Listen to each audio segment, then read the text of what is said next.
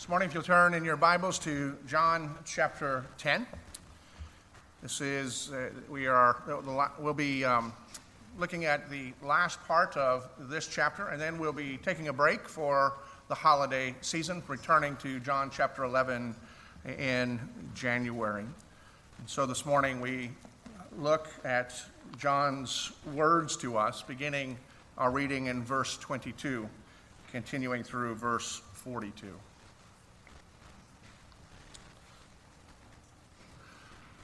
Hear the word of God. John 10:22. At that time, the feast of dedication took place at Jerusalem. It was winter, and Jesus was walking in the temple in the colonnade of Solomon. So the Jews gathered around him and said to him, "How long will you keep us in suspense? If you are the Christ, tell us plainly." Jesus answered them, "I told you, and you do not believe. The works that I do in my Father's name bear witness about me, but you do not believe because you are not part of my flock. My sheep hear my voice, and I know them, and they follow me. I give them eternal life, and they shall never perish, and no one shall snatch them out of my hand. My Father who has given them to me is greater than all, and no one is able to snatch them out of the Father's hand. I and the Father are one." The Jews picked up stones again to stone him. Jesus answered them, "I've shown you many good works from the Father. For which of them are you going to stone me?" The Jews answered him, "It is not for a good work that we are going to stone you, but for blasphemy, because you, being a man, make yourself God." Jesus answered them, "Is it not written in your law? I said you are gods." If he called them gods to whom the word of God came, and Scripture cannot be broken, do you say of him whom the Father consecrated and sent into the world, "You're blaspheming because I said I am the Son of God"? If I am not doing the works of my Father, then do not believe me. But if I do them, even though you do not believe me, believe the works, that you may know and understand that the Father is in me and I am in the Father. Again, they sought to arrest him, but he escaped from their hands. He went away again across the Jordan to the place where John had been baptizing at first, and there he remained. And many came to him, and they said, "John did no sign, but everything that John said about this man was true." And many believed in him there. The word of our God. So approach our God in prayer that he might speak to us clearly. Lord, we thank you for the word that you have recorded for us, the Spirit that inspired it and the Spirit that continues to speak.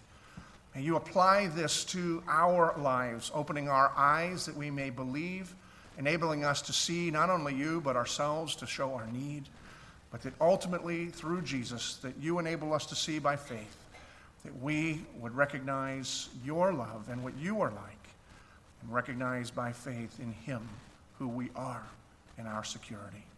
Speak to us now during this time by your word and Spirit, that you may shape us in our hearts, in our minds, and therefore our lives.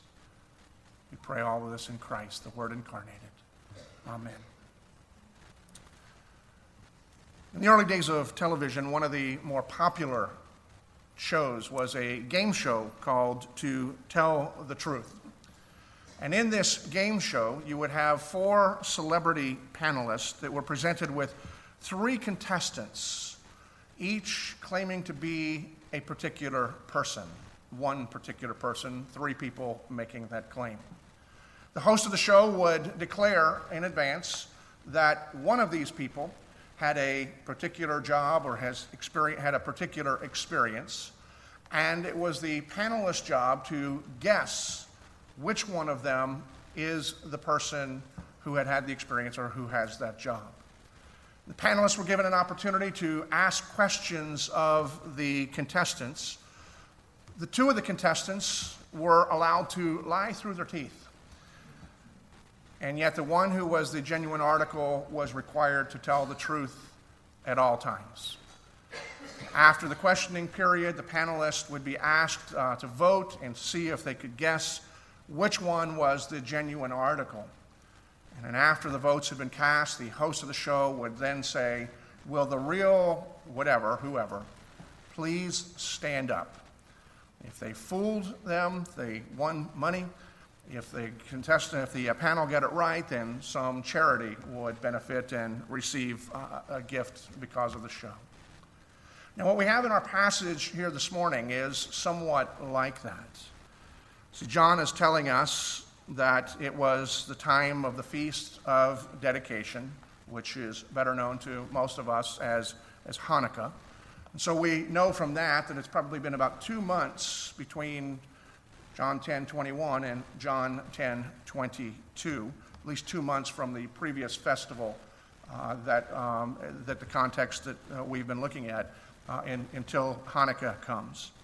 And we're told that Jesus was taking a stroll in the temple area when suddenly he was surrounded by a group of inquisitors, people who were hungry to see God at work in their broken world and in their broken lives. People who had been longing for quite some time for God to fulfill his promise and send the Messiah who would deliver his people yet again from their bondage. They were thinking of the oppression to the Roman government. God, as we see over and over again, was thinking their oppression and in bondage to their own sin. Nevertheless, they were hungry to see that Messiah that was promised to come into fruition. And not only were they anxious about seeing the promise of God, they were curious about this Jesus who had been in their midst and wanted to know without any doubt who he was, what was his identity, at least as he claimed to be. And so we see that they approach him, and the image that we're told is they encircled him. They circled around him. They gathered around him, this mob, and with an intensity essentially said, "Look, quit being so vague. If you are the promised Christ, tell us. In other words, if you are the real one, the real Messiah, please stand up." They were tired of the false messiahs that had come, people claiming and then proving to be failures. Others who were not claiming to be Messiah and yet who had done powerful and tremendous things and whom they wished had been the Messiah and yet who proved in time not to be the Messiah. They desperately wanted Jesus to be the Messiah, and yet they had great reservations if he affirmed their question. Jesus gives them an interesting response. He said, "I've already told you many times. And if my words are not sufficient for you, if you're one of those people that actions speak louder than words, I've been doing miracles, I've been doing works from the Father that all testify to my identity as being the one who has been promised to you." And then he moves on. He does challenge them as to why they are not able to comprehend. They don't see because they don't believe. They must believe in order to see. But for those who see, we see picking up in verse 28, he makes these incredible promises. We'll pick up in verse 27. "My sheep hear my voice, and I know them," which itself is a tremendous promise. "And they follow me. I give them eternal life, and they will never perish, and no one will snatch them out of my hand. My Father who has given them to me is greater than all, and no one is able to snatch them from the Father's hand. I and the Father are one." Now you would imagine, after such not only an affirmation, but such glorious promises as being given eternal life and the security of belonging to God the Father, that the people would respond with celebration. You would think somebody would say, pull out the champagne bottles, pop the corks, let's have a party, because these are tremendous things. The very things that they were longing for, to be seeing God in their midst and to be reconciled and to have fellowship with God and to have God's protective hand upon their lives, not only to protect but to guide them. All of this is what Jesus is saying is true for everyone who believes in him. And yet, how do they respond? In verse 31, we are stunned if we would be looking at this with eyes that are new, things as if we'd never seen it before. Verse 31, the Jews picked up stones again to stone him. So Jesus is making these glorious promises to them, and they are murderously angry and hostile and threatening violence, and not just threatening, but intending to do bodily harm and to kill him. And it begs the question, why such hostility? I mean, even if they didn't believe him, what is warranting his death? And worse yet, what if they still had suspicions that what he claimed were true? Why would they respond so angrily? And I suspect, and I think that it's borne out in the interaction here, it's because they recognize the implications that go along with the claims that Jesus is making about himself. That he's not only the one who is promised, but therefore he has authority to direct life, to call good good and evil evil. And that because he had authority and he had shown that he had his own agenda, he was not going to be subject to the whims of the people as if he is somebody who needs to be elected and making campaign promises. And so we see, in a sense, that they are disappointed because he is not what they were expecting and wanting. And if his claims are true, then they have to adjust to frustrated hopes, which makes many of us angry when we desperately hope for something and we see that that's not the way things are going to work out. We get some hint of that by the descriptive things that John puts in the beginning of this text. They are helpful for us to set the scene, but there's also significance to them as well, that John tells us that this is taking place during Hanukkah. Hanukkah is the celebration of the Jewish people, that they would gather together to celebrate the restoration and the rededication of the temple that took place in 164 BC. A few years prior to that, the Greeks, who were dominating the world, had taken over the temple. They had moved the Jewish people out. They had taken over the temple.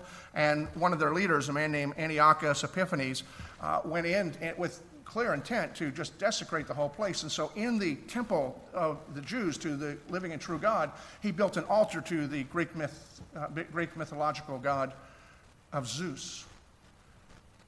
And then upon that altar that was built, that itself was a desecration, he brought in a pig, which was not to be anywhere found in a Jewish culture, and he sacrificed the pig, which was declared ritually unclean, sacrificed that in the temple. The temple remained occupied and off limits to the Jewish people, even as it had been corrupted for a few years. But in 167 BC, in a moment known as the Maccabean Rebellion, a group of brothers, the Maccabeus brothers, raided, reclaimed the temple, and after taking possession of it, they rededicated it through purification and offering it back, opening it back up for worship of the living and true God. And so from that point forward, the Jewish people would celebrate Hanukkah for God's provision to them of restoring the temple, their center of worship. Many people look to Judas Maccabeus as being the Messiah, although I don't believe he made that claim himself. But he was everything everybody wanted in a Messiah, because he had overthrown the government that was oppressing them. He had restored to them their religion and their worship practices. He was a political leader who happened to be a faithful believer. And that is exactly what they were looking for.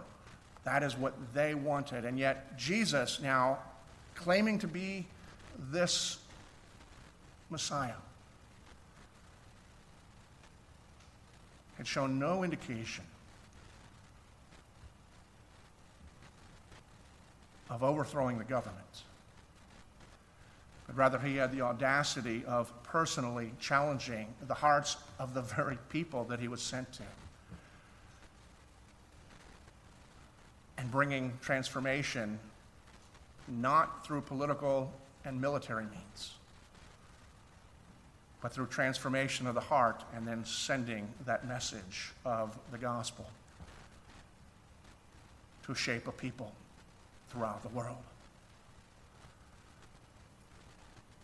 They may not have minded the spiritual aspect of Jesus' ministry, but they wanted politics, because politics reigned supreme then, even as many of us are prone to believe now. But God's plan was far more radical than simply to establish a political entity. They were disappointed also and probably frustrated because not only did Jesus not meet their expectations, but he had the audacity to challenge them and was unimpressed by their moral superiority. They were living their lives, and Jesus came and says, look, you say this, but this is what God says. And constantly is challenging the moral standards of these people who considered themselves to be, well, better than everybody else. And even when they didn't measure up to their own standard, they always had this fallback is, well, at least I'm not like fill in the blank. So I may not be perfect, but I'm better than you. So, and they lived with this mindset. And Jesus not only failed to affirm them in their greatness, he pulled the rug out from underneath them. They didn't have any standing. And most of us get quite angry when people don't recognize our inherent greatness. And if the claims that Jesus was making are true, then he also was claiming that he had the authority to dictate life and how people ought to live. And he did dare to tell them how they were to live. And so they were incredibly angry. But even with all of these things and this whole dynamic, one of the things that we need to see from this scene, and it's repeated all throughout Scripture, is this, is the essence of Christianity is not found primarily in the behavior or the rules. It is found in the person of Jesus Christ himself. See, he was continually challenging the people to repent even of their good deeds and believe, not just that God was good, but believe in him, in his person, that he was sent by the Father to them, that in him everything they had hoped for would be found and would be fulfilled. The essence of Christianity is found in the person of Jesus Christ, not merely in his teachings, which themselves are God-given. But if Jesus had come as primarily a teacher, and that the essence of Christianity was simply by getting our lives in line with the series of teachings, it would not have likely have raised this kind of an intense reaction. People would have taken his teachings and adopted the stuff they liked, and they would have ignored the stuff that they didn't like. And so they may have had varying levels of appreciation or lack of appreciation for Jesus, but anger to the point of driving somebody to murder really doesn't arise. You just fire your life coach. You don't kill him.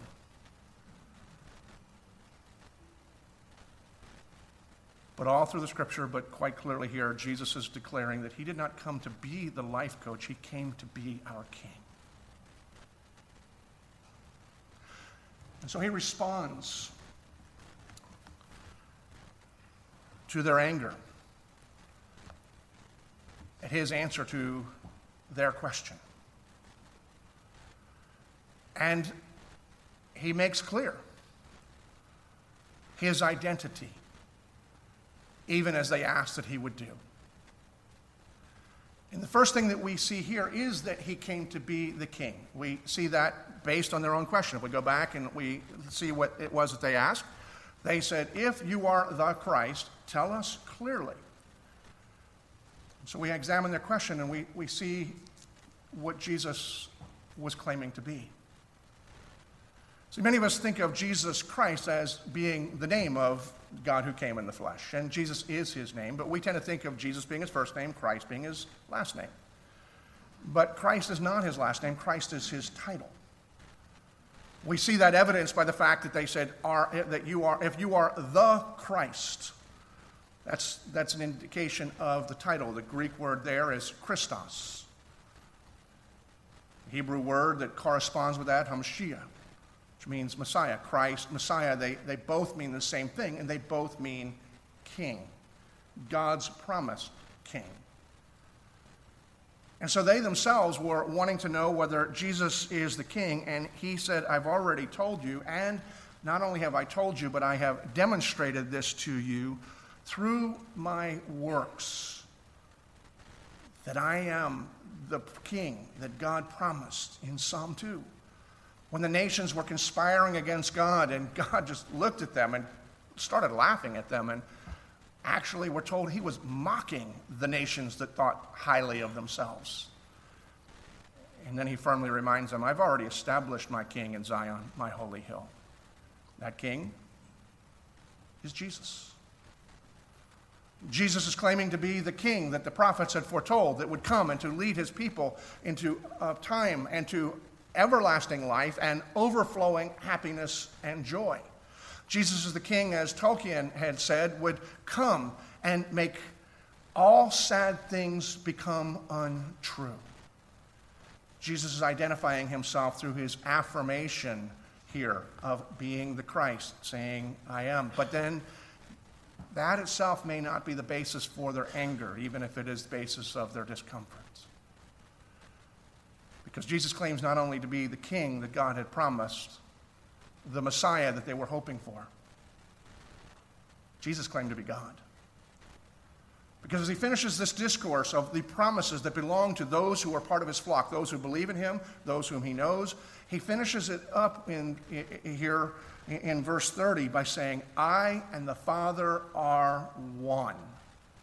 And this is an absolutely incredible claim that Jesus is saying that he who is there in the flesh is God.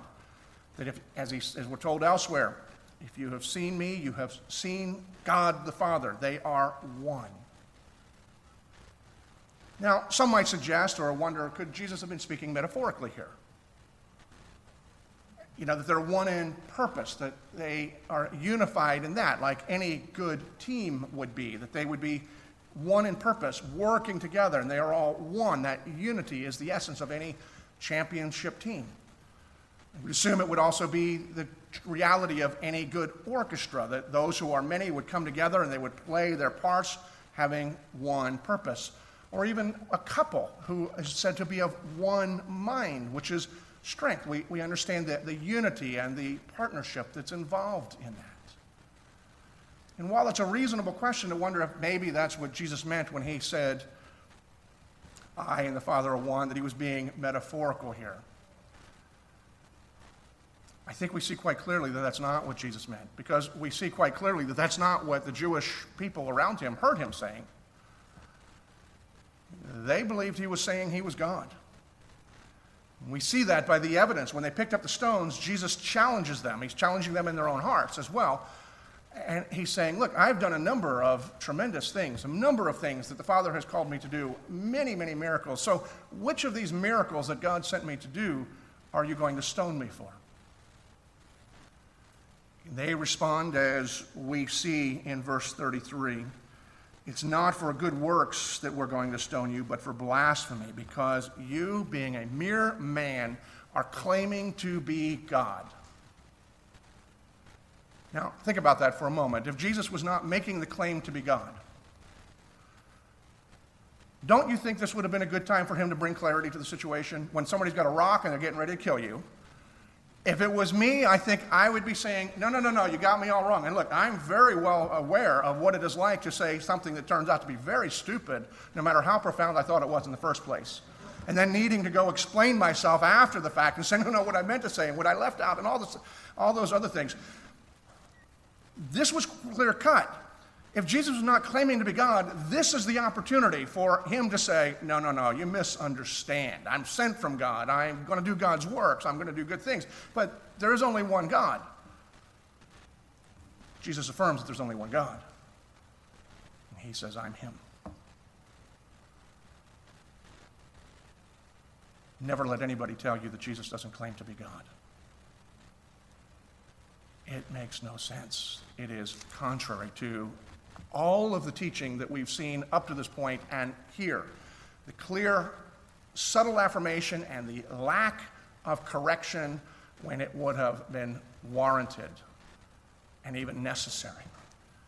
Because if Jesus wasn't God and was claiming to be and not clearing this up, then he deserved to be stoned according to the laws of the day. He would be a blasphemer. And this is a very important thing for every one of us to consider, but because it roots us in the foundation of what it means to belong to God, to be his people, to be a follower of Jesus Christ, is to believe in Jesus, who is not only the King who has the authority to direct us and to teach us, but he himself is God who has come into this world to claim a people for himself. And some of us who are here, many of you I know, and it's exciting to see the number of people that are seekers that have been coming to the church in these recent weeks. People who are exploring Christianity, or people who are relatively new to the faith. And you particularly, I want to challenge to think about this claim, this audacious claim that Jesus Christ is making. Because in this is the heart of what it means to be a Christian, the heart of Christianity. Do you believe that Jesus is who he says he is, or do you not believe that Jesus is who he says he is? And every one of us falls into one of two categories. We either believe or we don't believe. Ultimately, that's the decision. We have to take him at his word, or we have to assume that he's a fraud. For those of you who are processing that still, I would just challenge you with this challenge that C.S. Lewis so wonderfully offered. And he says this: I'm trying here to prevent anyone from saying the really foolish thing that people often say about Jesus. What they say is, I'm ready to accept Jesus as a great moral teacher, but I don't accept his claim to be God. That is the one thing that we must not say. A man who was merely a man and said the sort of things that Jesus said would not be a great moral teacher. He would be either a lunatic on the level of a man who says that he's a poached egg, or he would be the devil of hell. And you must make your choice. Either this man was and is the Son of God, or else he is a madman or something worse. You can shut him up for a fool. You can spit at him and kill him as a demon, or you can fall at his feet and call him Lord and God. But let us not come to any of this patronizing nonsense about being a great human teacher. He has not left that open to us. He did not intend to.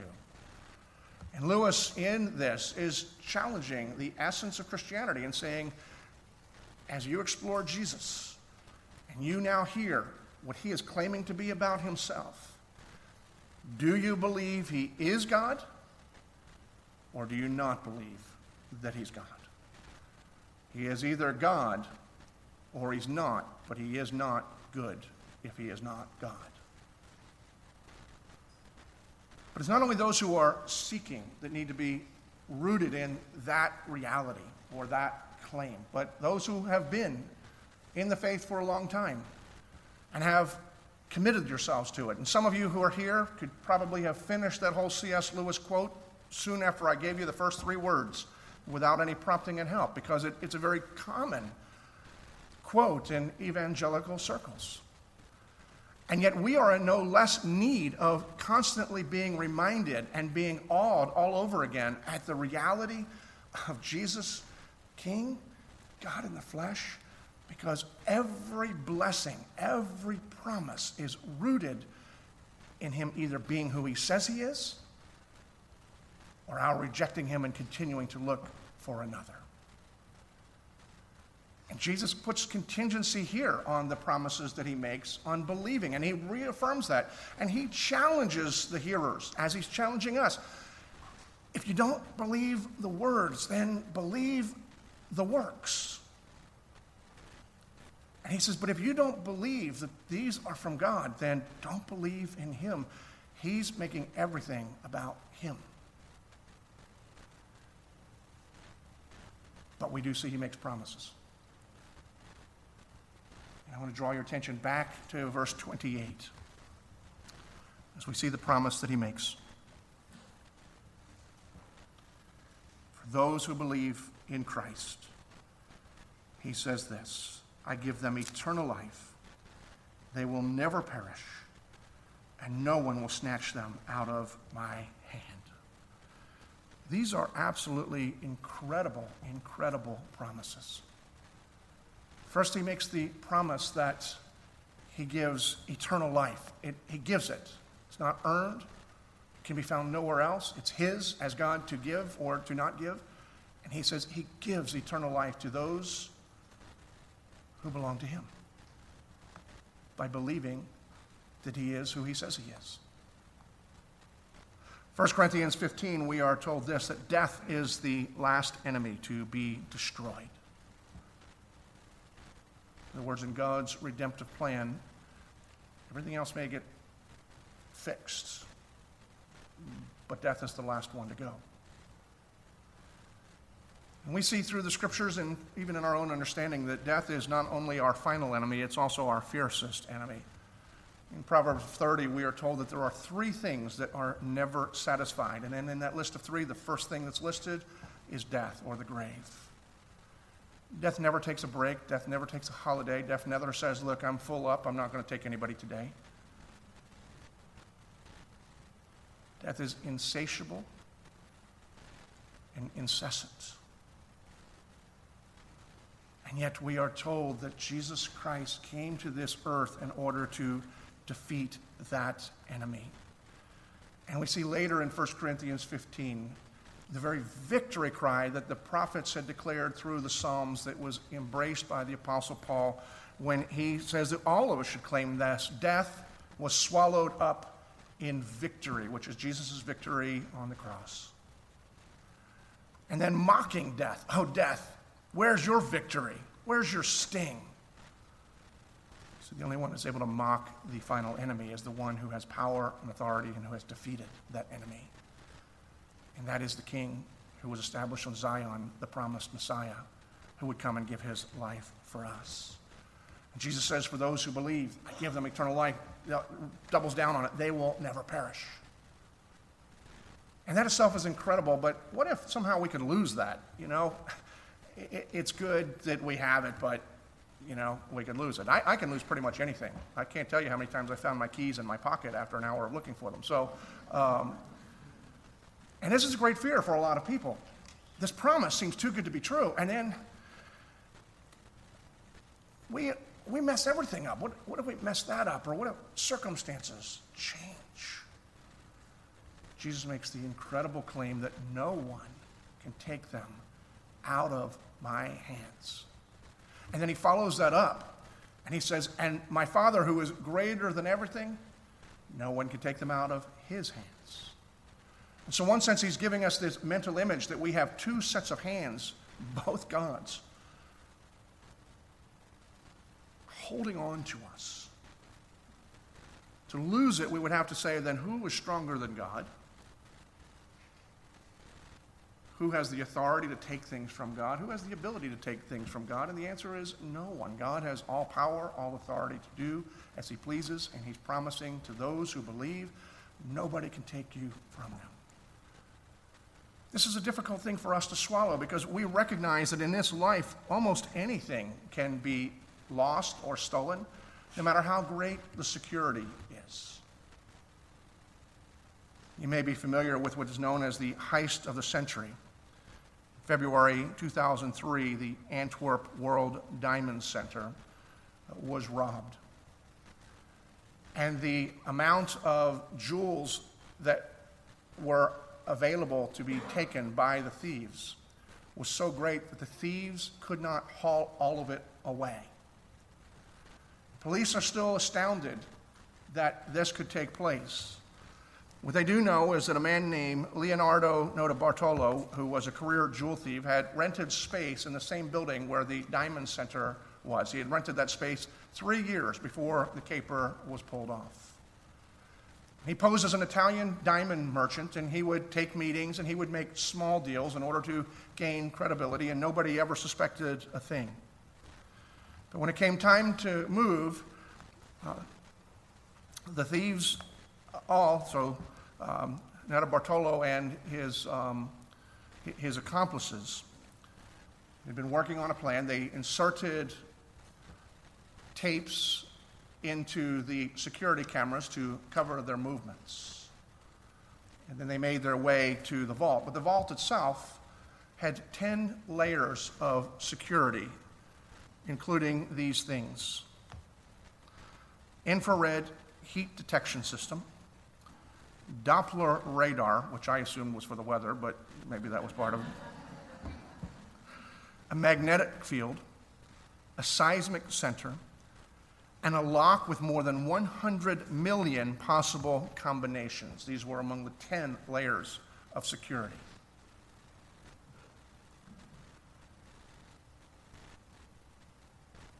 And police still can't figure out how they did it.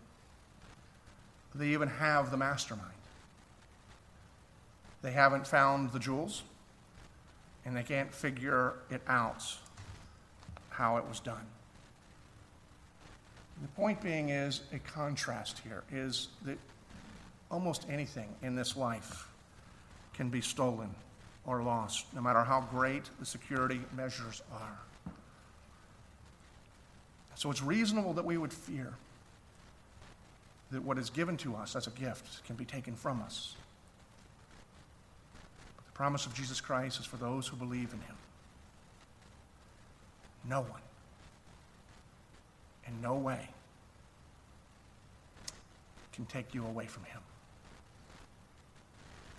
You are secure by God himself.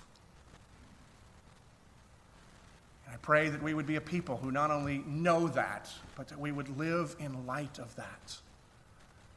Because in that security we find freedom. And the security that holds us is his love. And his love, and the extent of it, was demonstrated in the person of Christ, particularly the fact that he gave himself for us while we were his enemies. And as Paul contemplates that and challenges us to think, and how much more now that we are his children.